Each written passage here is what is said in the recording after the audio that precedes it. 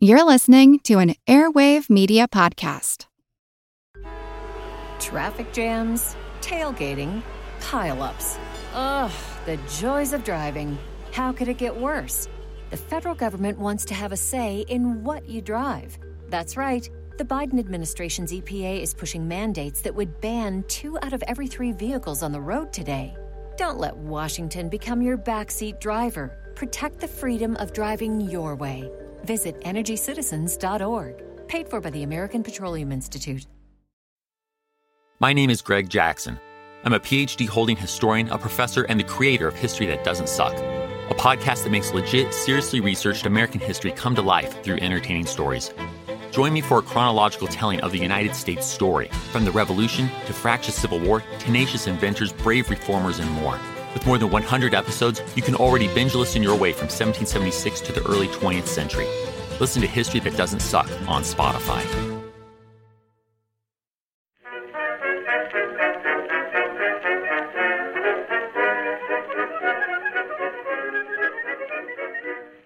Hello everyone and welcome to History of the Second World War, Episode 58, Anschluss Part 2, Events in Germany.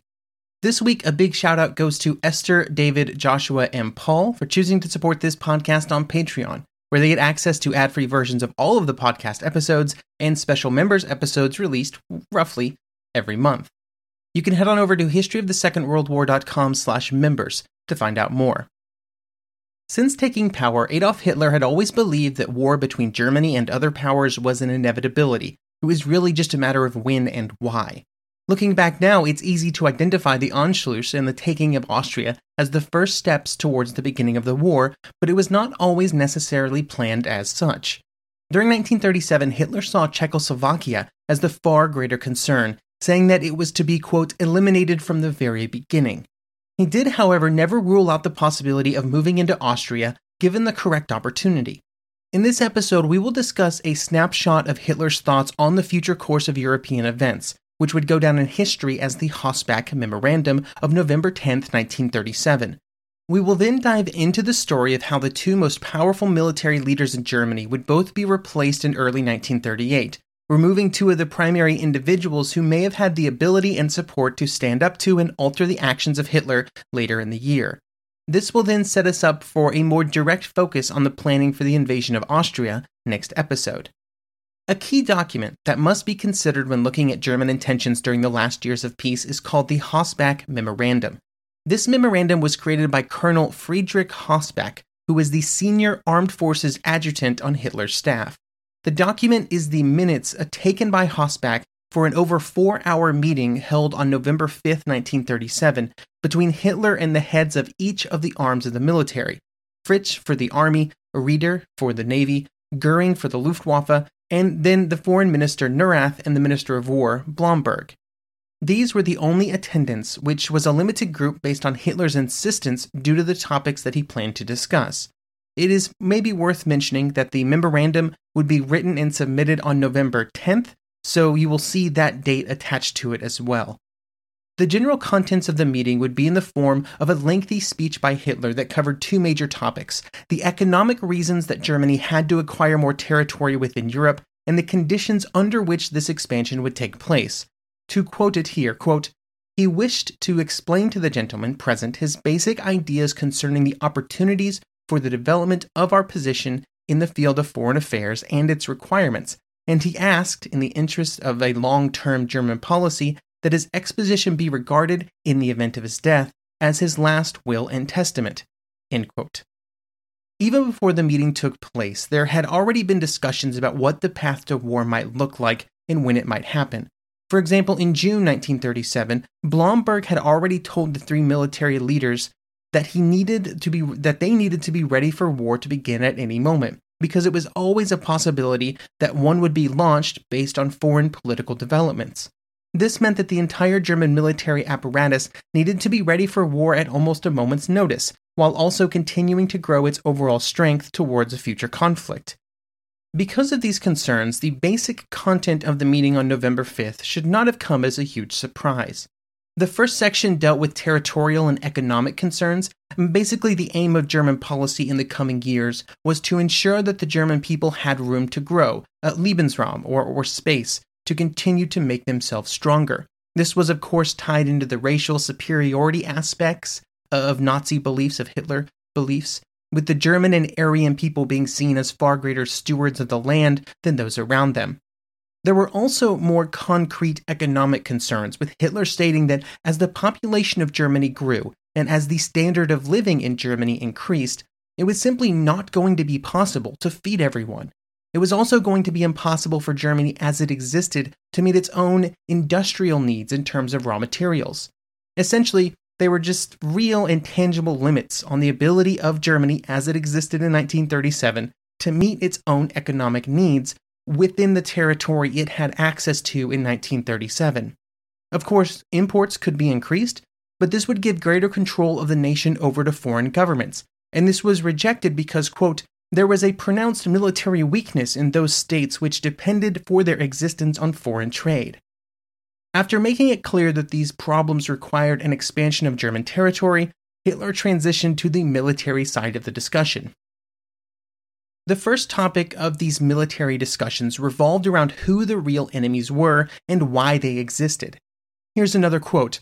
The history of all ages, the Roman Empire and the British Empire, had proved that expansion could only be carried out by breaking down resistance and taking risks. Setbacks were inevitable. There had never in former times been spaces without a master, and there were none today. The attacker always comes up against a possessor. End quote. Referring to the dreams of German expansion, Hitler identified two great enemies, Great Britain and France. For the British, Hitler believed that there were many items that were already weakening the empire. Irish independence, the situation in India, the rivalry with Italy and Japan, which spread its naval resources very thin. For the French, Hitler believed that they were very quickly coming into serious political difficulties which might tear the nation apart. Hitler believed that it was essential that Germany be in a position to take advantage of any of these problems should they provide opportunities. There were, of course, other nations to consider both around Europe and the Soviet Union, but by Hitler's logic, it would be events in France and Britain that would provide opportunities for expansion into the East. The key to the entire discussion about preparing for these opportunities was a question of when. Hitler focused on the time period between 1943 and 1945, which were the years that Hitler believed was the last sort of moment that Germany could launch its war before it lost its military edge to the rearming France and Britain. Along with the rearmament of others, Hitler was also concerned about problems that the Germans would have as well. With their more advanced rearmament efforts and their resulting larger military spending, economic difficulties were on the horizon. On a more selfish note, Hitler was also concerned about the aging of the party leaders, including himself. So because of these reasons, there were two ideal cases for Germany to launch a war. The first was internal discord in France, and the other was France entering into a war with another nation, probably Italy. Hitler claimed that either of these events could trigger him to launch a war, but not against France, but instead against Czechoslovakia and Austria. Quote, our first objective in the event of being embroiled in a war must be to overthrow Czechoslovakia and Austria simultaneously in order to remove the threat to our flank in any possible operations against the West. End quote. But even these objectives were on a kind of timer. Quote, it had to be remembered that the defensive measures of the Czechs were growing in strength from year to year, and that the actual worth of the Austrian army was also increasing in the course of time. Hitler also stated that he believed that the French and British were, at least for the moment, both in a position where they would not go to war to save either nation in the East, especially if they were already at war with Italy. While some of these conclusions sound prophetic, there are two critical pieces to remember so that they are not overvalued. The first is that Germany, as the later driver of action, could make things happen by her own accord and by Hitler's decisions. And that's exactly what would eventually happen. He kind of said what was going to happen and then made it happen by his own decisions. The second is that the entire conversation that Hossbach was recording was based on the assumption that there would be either French internal fractures or a war with Italy. The entire set of predictions of what the other nations would do and how Germany would respond was based on this theoretical war, which never happened. During the meeting, the reactions of the other German leaders that were present were generally ones of caution. On the military side, the primary concerns were the strength of the Czech fortifications that would have to be overcome in any attack, and their convictions that France would never, ever willingly enter into a war with another nation that left it without the proper resources to defend or to attack Germany. As Foreign Minister Neurath simply did not believe that any war between Italy and the other nations was at all imminent, or that it was likely to occur in the near future, Hitler still remained convinced, though, believing that it could happen as soon as 1938, the very next year. While the others voiced some hesitancy in the meetings, soon after it was over, they were already beginning to carry out the tasks required of them by its predictions. For example, Blomberg would begin to shift German military preparations in regards to Czechoslovakia, which had previously been mostly defensive in nature, and they were shifted to be better prepared for offensive action against the smaller neighbor. As we move away from this November 5th meeting, I'm going to try something a bit different later on in this episode. To allow you to hear more of the memorandum, I've included a full read-through of the Hossbach memorandum in the last half of this episode. Hossbach's notes on this meeting are an interesting lens into what Hitler believed the future events in Europe would be and why, so I think a full read is warranted. Let me know what you think of this type of structure, and I may include similar full-text reads on important documents in the future as well. There will be many opportunities. Anyway, back to our story. So while plans were shifting for what a German-initiated European conflict might look like, the normal course of diplomacy continued. This meant that, among many other things, official visits from foreign officials, like the arrival of British Lord Halifax, the Lord President of the Council. He came to Germany to meet with Hitler and other German officials. Halifax was traveling to Germany with the goal of improving relations with Germany, and he was under the impression, which was bolstered by British Ambassador Henderson, that key members of Hitler's government, including Goering, were very keen on bringing the nations closer together. Halifax would attend a hunting exhibition put on by Goering before traveling to Berchtesgaden to meet with Hitler personally. Halifax was not the first or the last to arrive at Hitler's personal residence with an idea of how things were going to go, only for those plans to be completely derailed almost from the beginning. Halifax's primary goal during this meeting was to get Hitler on board with a four-power conference, where representatives from Britain, France, Italy, and Germany would all get in a room to hammer out some form of agreement that would try and settle any outstanding problems between the nations, so as to prevent a possible war. Halifax would later comment that, quote, "I said that there was no doubt other questions arising out of the Versailles settlement which seemed to us capable of causing trouble if they were mishandled, example Danzig, Austria, Czechoslovakia. On all these matters, we were not necessarily concerned to stand for the status quo as today, but we were concerned to avoid such treatment of them as would be likely to cause trouble. If reasonable settlements could be reached with the free assent and goodwill of those primarily concerned, we certainly had no desire to block them. There were, he concluded, possible alterations to the European order which might be destined to come about with the passage of time." Hitler, as he would so often do during these types of meetings, would completely dismiss the idea that Halifax had proposed, and would instead launch into a lengthy tirade about how the other nations disrespected Germany and did not treat it like a great power. Halifax was not completely brushed aside, and he made it clear that if Hitler was not willing to have a more productive conversation, then there was nothing more to be discussed. He would then go on to discuss the League of Nations and the possibility of reigniting disarmament talks that had been cast aside in earlier years. Hitler had solid excuses for avoiding these topics, claiming that until other nations like the United States were in the League of Nations, it was not worth further discussions. And without a proper consideration of the German plan to abolish aerial bombing, disarmament talks were not worth discussing either. The meeting then ended and lunch was served, and soon after Halifax would head back to Munich and then London. He would report to the cabinet about his visit on November 24th, where the following was recorded on the official record. Quote, "Lord Halifax's general conclusion, therefore, was that the Germans had no policy of immediate adventure. They were too busy building up their country, which was in a state of revolution. Nevertheless, he would expect a beaver-like persistence in pressing their aims in Central Europe, but not in a form to give others cause or probably occasion to interfere." End quote. This would be the first of many instances in which British political leaders would underestimate Hitler's desire and acceptance of war. One of the remarkable facts about the meeting on November 5th, in which Hitler outlined so many of his long-term plans and goals, was that within just a matter of a few months, many of the key members who had attended that meeting would be removed from the German government and military. Blomberg, Fritsch, Neurath, and Hossbach would all be removed by early 1938, and all for mostly different reasons. Blomberg has perhaps the most interesting story of his removal, at least the most involved. Blomberg, who occupied the position of War Minister, had married the daughter of a fellow army officer in 1904, but then she had died in 1929. In September 1937, he became romantically involved with a far younger woman, Fräulein Margaret Grün.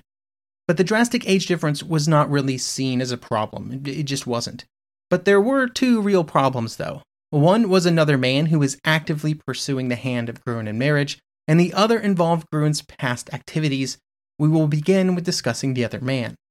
The other man was far closer in age to Miss Grün, and also had a totally respectable position within the government. Blomberg would approach him with the expectation that after a short conversation, he would give in to the demands of the older Blomberg and give up his pursuit of Grün. When he did not do so, Blomberg went to Göring. Göring, with his far more powerful influence within the government, could make the problem disappear, and so he would. He made an arrangement with the president of the Reich Grain Office, and shortly thereafter the other man was posted to a well-paid and well-respected new position in Argentina. Hermann Göring was just so helpful. Kind of. Göring also coveted Blomberg's position as war minister, and in helping Blomberg be the sole participant in the Fräulein Grün sweepstakes, he was allowing Blomberg to run directly into the second problem. But before the information about that second problem became publicly revealed, Blomberg would dig himself into a position from which there was no escape. Everyone knew that Grün was from a far humbler of a background than Blomberg.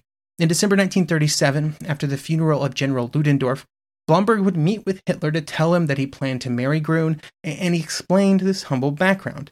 Hitler had absolutely no problems with the marriage, and generally rejected the kind of class-based criticism that might have been leveled against Blomberg. He kind of just considered it old-fashioned and not fit for the new Germany. Blomberg and Grün would then be married on January 12, 1938. Göring and Hitler would participate in the wedding, and news of the wedding and the participation of the Führer himself would be featured in newspapers across Germany. The trap was now fully set, because back in late 1937, Göring had warned Blomberg that he had information about Grün's past, and that they were, quote, more lurid than Blomberg might know, and those lurid details would soon be revealed. On January 21st, it just so happened that a very lengthy and detailed file on the past activities of one Margaret Grün arrived at the desk of Count Heinrich von Helldorf, the chief of the Berlin police. There were many details, many documents, but the simple conclusion was that Grün had previously been a prostitute and had posed for pornographic photographs. Among the documents was a lengthy list of these transactions, along with information about a previous theft conviction. There is something of an open question about how this information arrived at Helldorf's desk.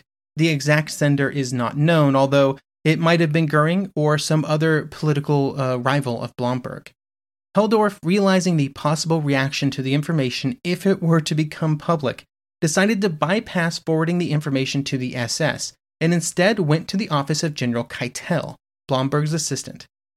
Helldorf wanted to guarantee that the person discussed in the documents, which included photos, was the same as the woman who had married Blomberg. Initially, he did not even tell Keitel why he wanted to verify her identity, just that he was hoping that Keitel would be able to verify it from a photo. When Keitel was less than sure that he could do so, Helldorf had to simply tell Keitel the whole truth, bringing out the dossier that he'd been given.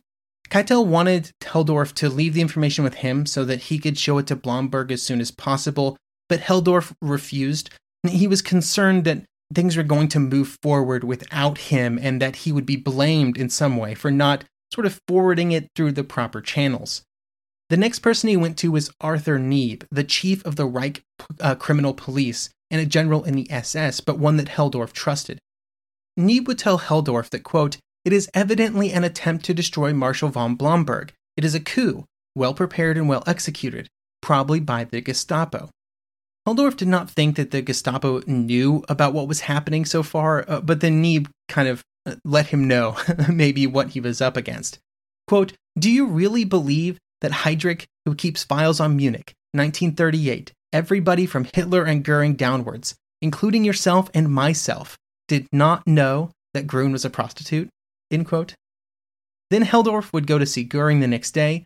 Helldorf would tell Goering everything while Goering kind of paced the room. Goering would then take it upon himself to inform Hitler on January 24th. When he did so, Hitler was apparently stunned. Goering would then be sent to see Blomberg, making it clear that he was expected to get an immediate divorce or a full annulment of the marriage. This would be the moment where Goering's desire for Blomberg's position fully came into play, as he knew that if he kept Blomberg from getting a divorce, a new war minister would have to be found. Goering, instead of mentioning the divorce annulment option, instead focused on discussion with Blomberg around how the Army High Command was insisting on his immediate resignation, without really mentioning in a real way that Hitler was supportive of him maintaining his position after an annulment. While this information was being delivered, conversations were occurring between Hitler and others at the Reich Chancellery to try and determine who would be Blomberg's successor to the War Ministry. The usual choice, the head of the army, was General Fritsch. But there were some concerns about a specific file that had been created on him by the SS in 1936, which accused Fritsch of being a homosexual. Goering had, of course, made a point to remind Hitler of the existence of this report in his previous discussions, just to prevent the easy elevation of Fritsch, his rival. Blomberg would then report to Hitler for what would end up being their final meeting. Hitler would make it clear that due to the marriage, he had to be removed from his position, and the conversation quickly shifted to one of succession. Fritsch was instantly ruled out due to the homosexuality accusations, to which Blomberg would reply, "In that case, the choice must fall to Goering," but Hitler claimed that this was not possible. He then asked the general who had been in his office for quite some time and had been his assistant during that period, which was General Keitel. Blomberg was resistant to the idea, stating, quote, "There's no question of him, he's nothing but a man who runs my office." But Hitler loved the idea of such a man in the position of Minister of War and would not be dissuaded. Blomberg would later claim that Hitler had told him during this meeting that he would be brought back on when the war started, and in fact it was likely he would be brought back after just a year away when the story had faded from the press, and that he would just treat the following months as a nice long honeymoon. Keitel would be brought in to see Hitler later in the afternoon, although at the same time he did not know that he was going to be picked for the succession. Instead, he would first meet with Goering, who was in full campaign mode and gathering support for his elevation to the ministry. When Keitel would see Hitler, the first topic wasn't even about the war minister position. He was instead told that Hossbach had to go for disobeying orders. What Keitel was not immediately told is that Hossbach had informed Fritsch of the accusations being made against him, which had prepared him for an earlier conversation with Hitler. Keitel simply knew that Hossbach needed to go, and so he would. Keitel would then recommend Fritsch to replace Blomberg, at which point he was informed of the accusations. It was at this point that Hitler directly asked Keitel to be his new war minister and chief of staff. The opportunity of replacing Blomberg would also be used as an opportunity for a wider reshuffling of military leaders.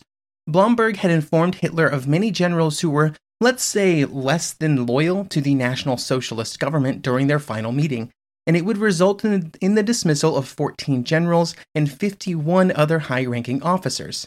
Fritsch was among them, to be replaced by General Walther von Brauchitsch.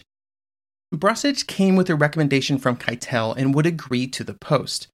All of these changes were then announced at a cabinet meeting on February 4th, which was destined to be the last official cabinet meeting of the government.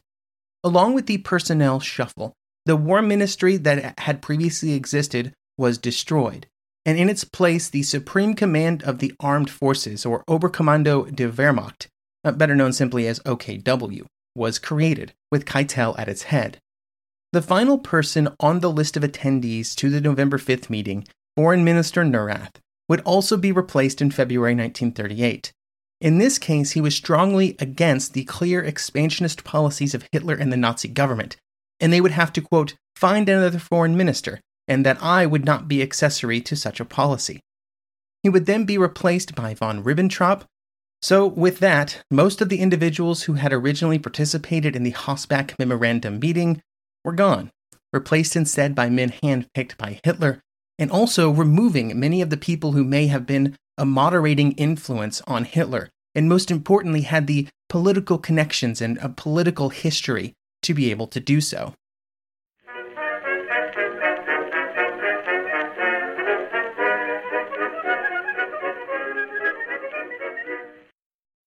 When you need mealtime inspiration, it's worth shopping Kroger, where you'll find over 30,000 mouth-watering choices that excite your inner foodie. And no matter what tasty choice you make, you'll enjoy our everyday low prices, plus extra ways to save, like digital coupons worth over $600 each week. You can also save up to $1 off per gallon at the pump with fuel points. More savings and more inspiring flavors make shopping Kroger worth it every time. Kroger, fresh for everyone. Fuel restrictions apply. Want to learn how you can make smarter decisions with your money? Well, I've got the podcast for you. I'm Sean Piles, and I host NerdWallet's Smart Money Podcast. On our show, we help listeners like you make the most of your finances. I sit down with NerdWallet's team of nerds, personal finance experts in credit cards, banking, investing, and more. We answer your real-world money questions and break down the latest personal finance news. The nerds will give you the clarity you need by cutting through the clutter and misinformation in today's world of personal finance. We don't promote get-rich-quick schemes or hype unrealistic side hustles. Instead, we offer practical knowledge that you can apply in your everyday life. You'll learn about strategies to help you build your wealth, invest wisely, shop for financial products, and plan for major life events. And you'll walk away with the confidence you need to ensure that your money is always working as hard as you are. So turn to the nerds to answer your real-world money questions and get insights that can help you make the smartest financial decisions for your life. Listen to NerdWallet's Smart Money Podcast wherever you get your podcasts.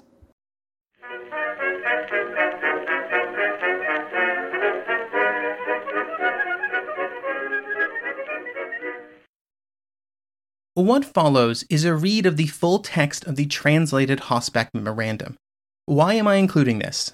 Well, it can be very easy for documents to get distorted in their meaning due to omission or cherry-picking of quotes. Because of that, I thought it would be interesting for me to give the full text of one of the documents that I've given a lot of context to in this episode. I mean, I pulled a bunch of quotes from it as well. One thing to keep in mind is that these are the notes taken by Hossbach, Hitler's adjutant, and so there may be some skew on events or discussions. If you have any questions, comments about this structure for an episode with sort of a primary source read in full at the end, let me know at historyofthesecondworldwar@outlook.com or on any social media. There will be many opportunities for this kind of thing in the future, and so I'm just sort of soliciting feedback on if people would want it to continue. Memorandum, Berlin, November 10th, 1937. Minutes of a conference in the Reichschancellery, Berlin, November 5th, 1937, from 4:15 to 8:30 p.m.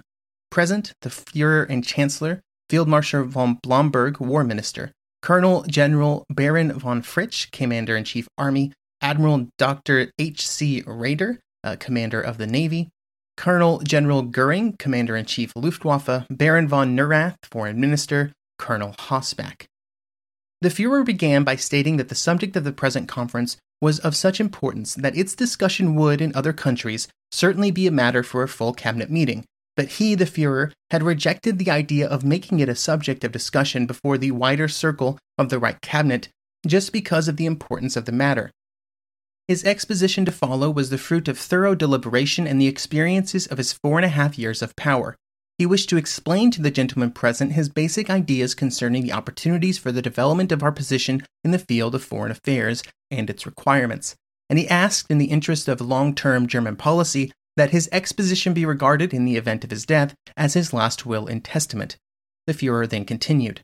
The aim of German policy was to make secure and to preserve the racial community and to enlarge it, and it was therefore a question of space.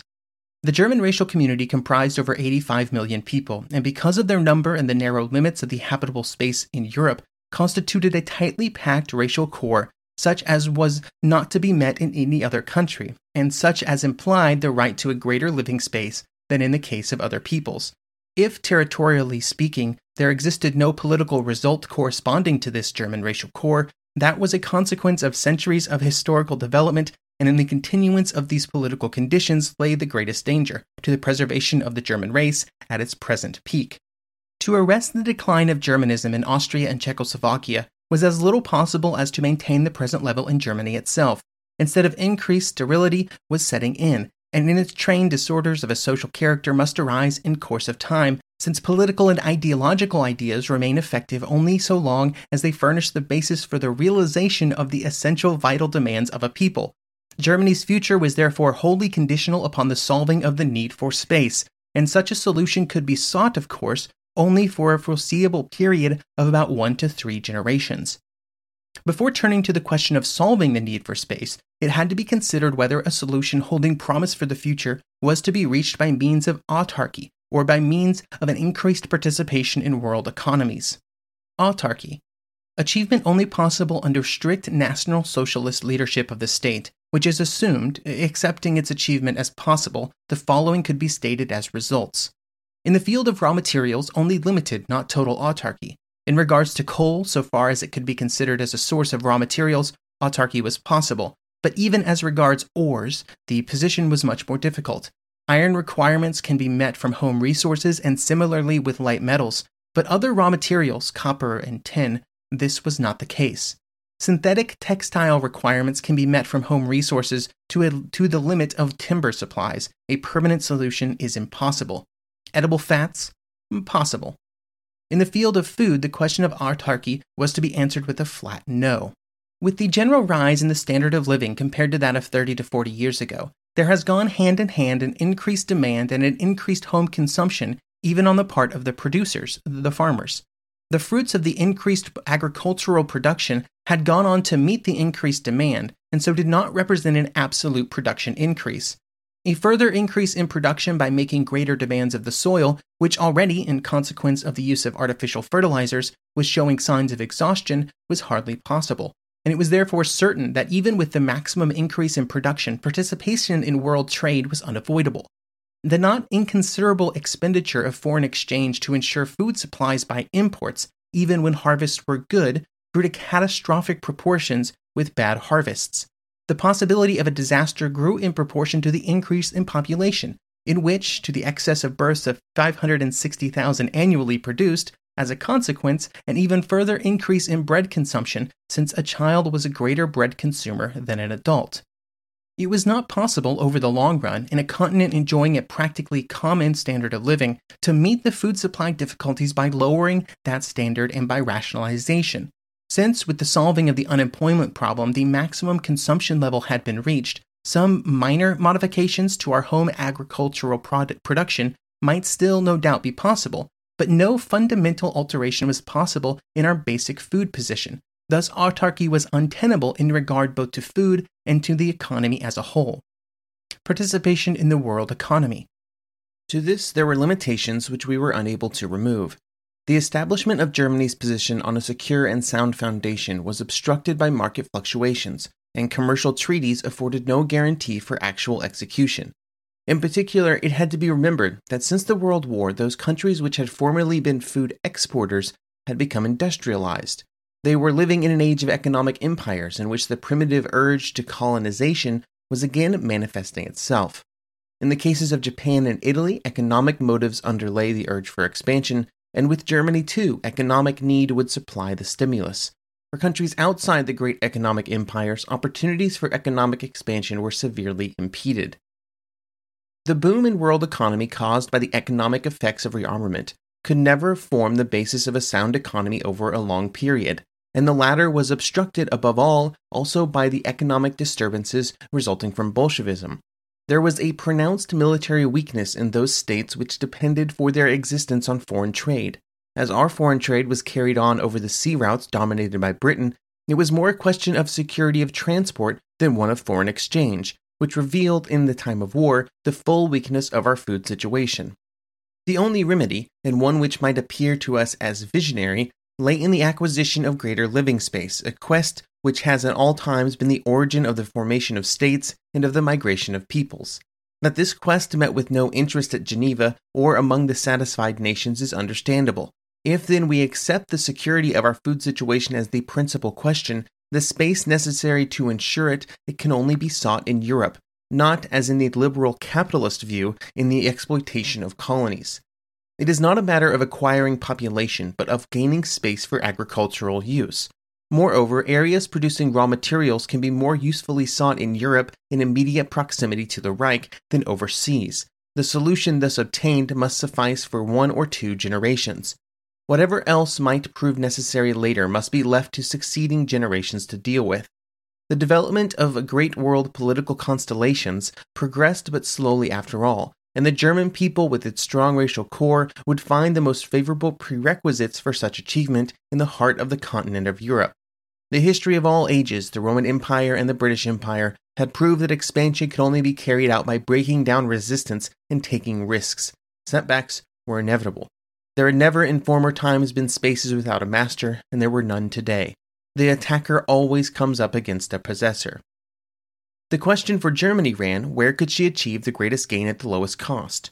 The German policy had to reckon with 2 hate-inspired antagonists, Britain and France, to whom a German colossus in the center of Europe was a thorn in the flesh, and both countries were opposed to any further strengthening of Germany's position either in Europe or overseas.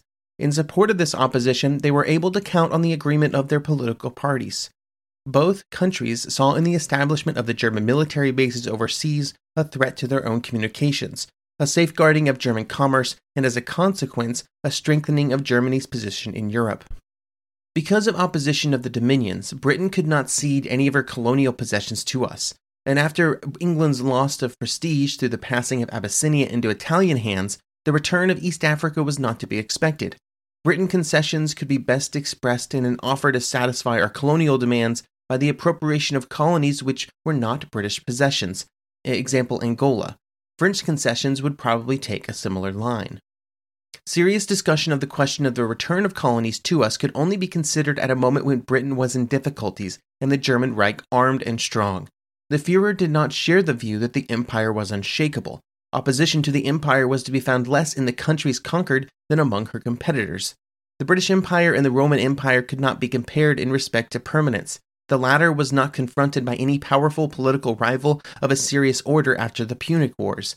It was only the disintegrating effect of Christianity and the symptoms of age, which appear in every country, which caused ancient Rome to succumb to the onslaught of the Germans.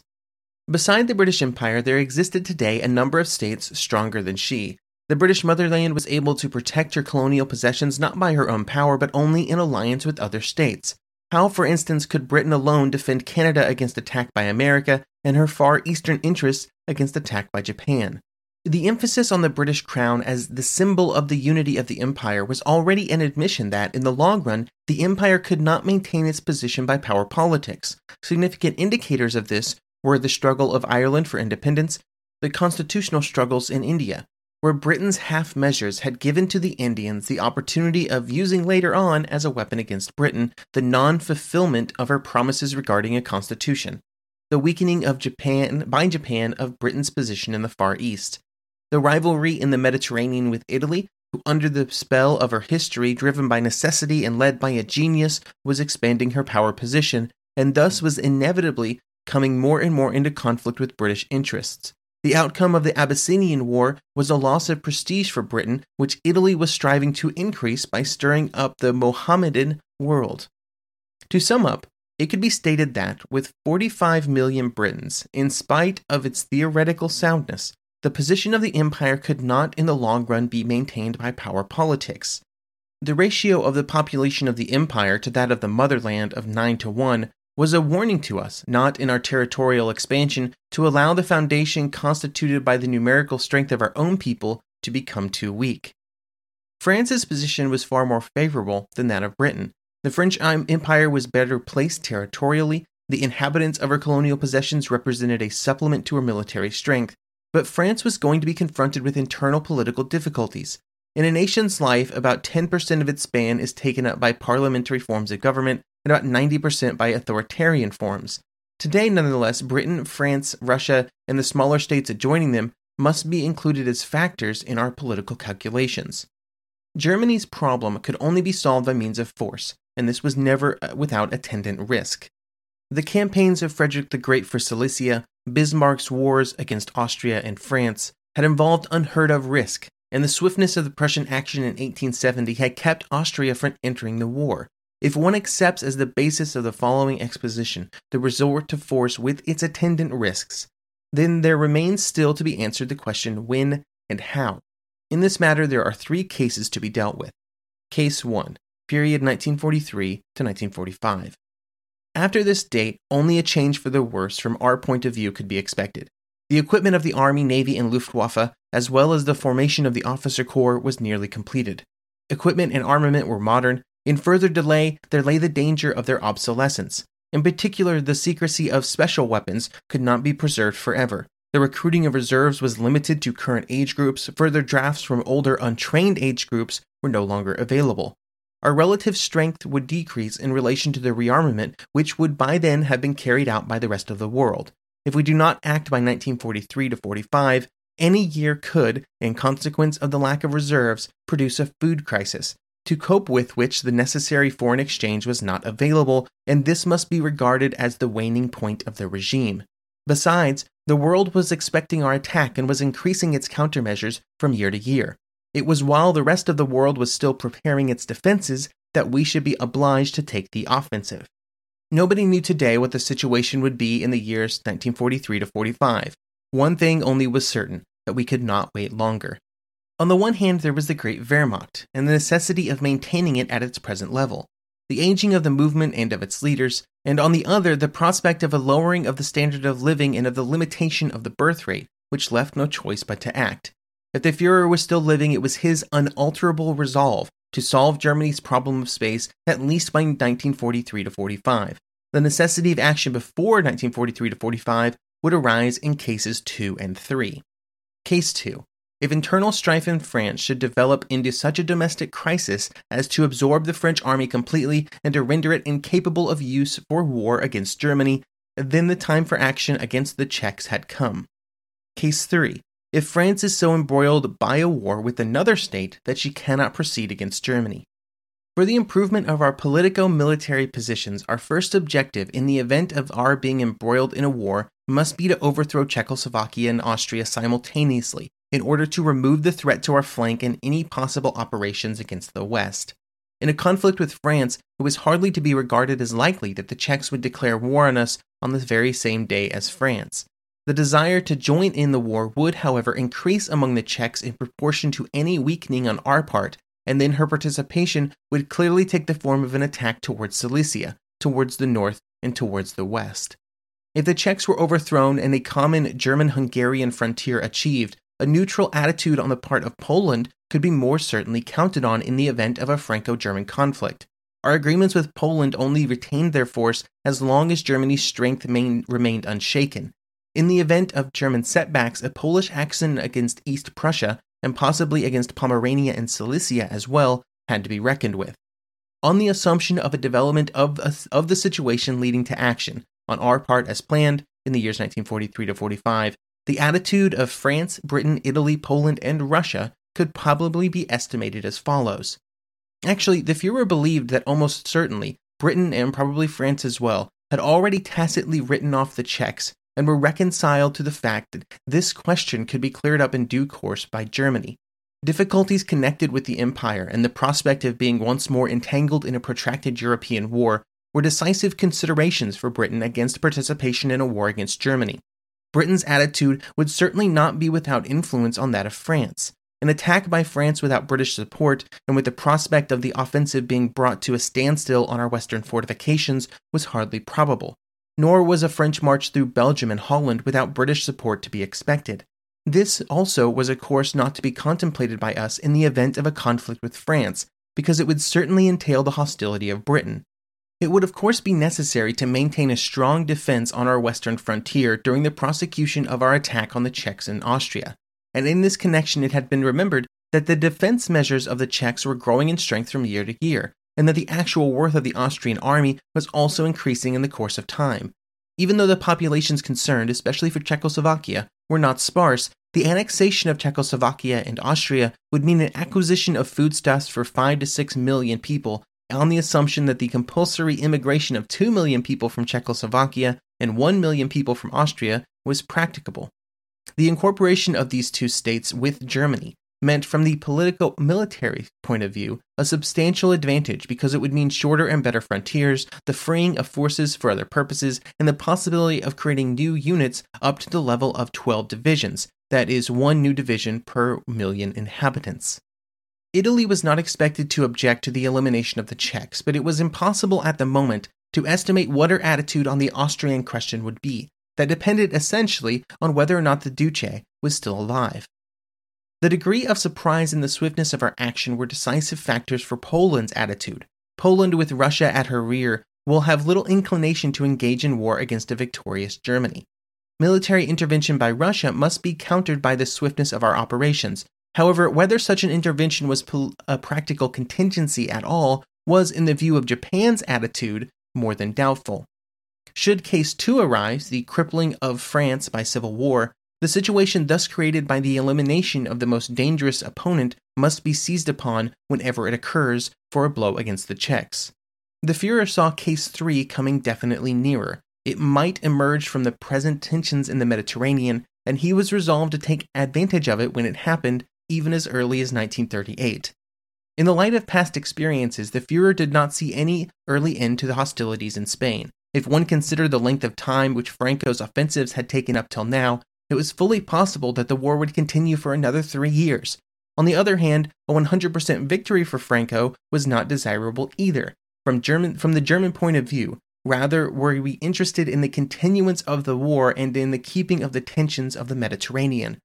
Franco, in undisputed possession of the Spanish peninsula, precluded the possibility of any further intervention on the part of the Italians or their continued occupation of the Balearic Islands.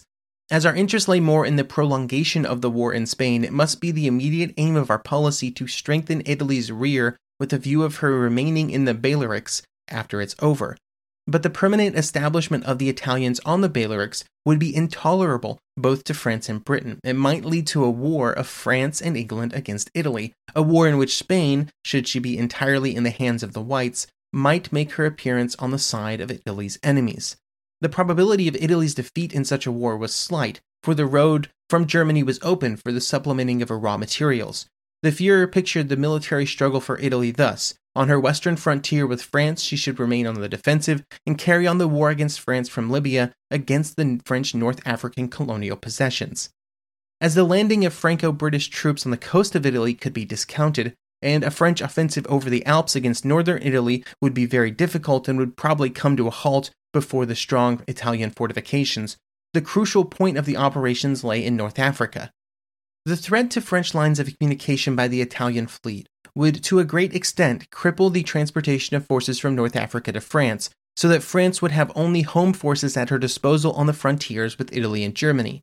If Germany made use of this war to settle the Czech and Austrian questions, it was to be assumed that Britain, herself at war with Italy, would decide not to act against Germany. Without British support, a warlike action by France against Germany was not to be expected. The time for our attack on the Czechs and Austrians must be made dependent on the course of the Anglo-French-Italian War. It would not necessarily coincide with the commencement of military operations by these three states. Nor had the Führer in mind military agreements with Italy, but wanted, while retaining his own independence of action, to exploit this favorable situation, which would not occur again, to begin and carry out through the campaign against the Czechs. The descent upon the Czechs would have to be carried out with lightning speed. In appraising the situation, Field Marshal von Blomberg and Colonel General von Fritsch repeatedly emphasized the necessity that Britain and France must not appear in the role of our enemies, and stated that the French army would not be so committed by the war with Italy that France could not at the same time enter the field with forces superior to ours on our western frontier. General von Fritsch estimated the probable French forces available for use on the Alpine frontier as approximately 20 divisions, so that a strong French superiority would still remain on the western frontier, with the role, according to the German view, of invading the Rhineland. In this matter, moreover, the advanced state of French defensive preparations must be taken into particular account. and it must be remembered, apart from the insignificant value of our present fortifications, on which Field Marshal von Blomberg laid special emphasis, that the 4 motorized divisions intended for the West were still more or less incapable of movement. In regard to our offensive toward the southeast, Field Marshal von Blomberg drew particular attention to the strength of the Czech fortifications, which had acquired by now a structure like the Maginot Line, and which would greatly hamper our attack. General von Fritsch mentioned that this was the very purpose of a study which he had ordered made this winter, namely to examine the possibility of conducting operations against the Czechs, with special reference to overcoming Czech fortification systems. The general further expressed his opinion that under existing circumstances, he must give up his plan to go abroad on his leave, which was due to begin on November 10th. The Führer dismissed this idea on the ground that the possibility of a conflict need not be regarded as imminent. To the foreign minister's objection that an Anglo-French-Italian conflict was not yet within such a measurable distance as the Führer seemed to assume, the Führer put the summer of 1938 as the date which seemed to him possible for this. In reply to considerations offered by Field Marshal von Blomberg and General von Fritsch regarding the attitude of Britain and France, the Führer repeated his previous statements that he was convinced that Britain's non-participation, and therefore he did not believe in the probability of the belligerent action by France against Germany. Should the Mediterranean conflict under discussion lead to a general mobilization in Europe, then we must immediately begin action against the Czechs. On the other hand, should the powers not engaged in the war declare themselves disinterested, then Germany would have to adopt a similar attitude to this for the time being. Colonel General Goering thought that, in view of the Führer's statement, we should consider liquidating our military undertakings in Spain. The Führer agrees to this, with the limitation that he thinks he should reserve a decision for a proper moment. The second part of the conference was concerned with concrete questions of armament. Hossbach, certified correct, Colonel, General Staff.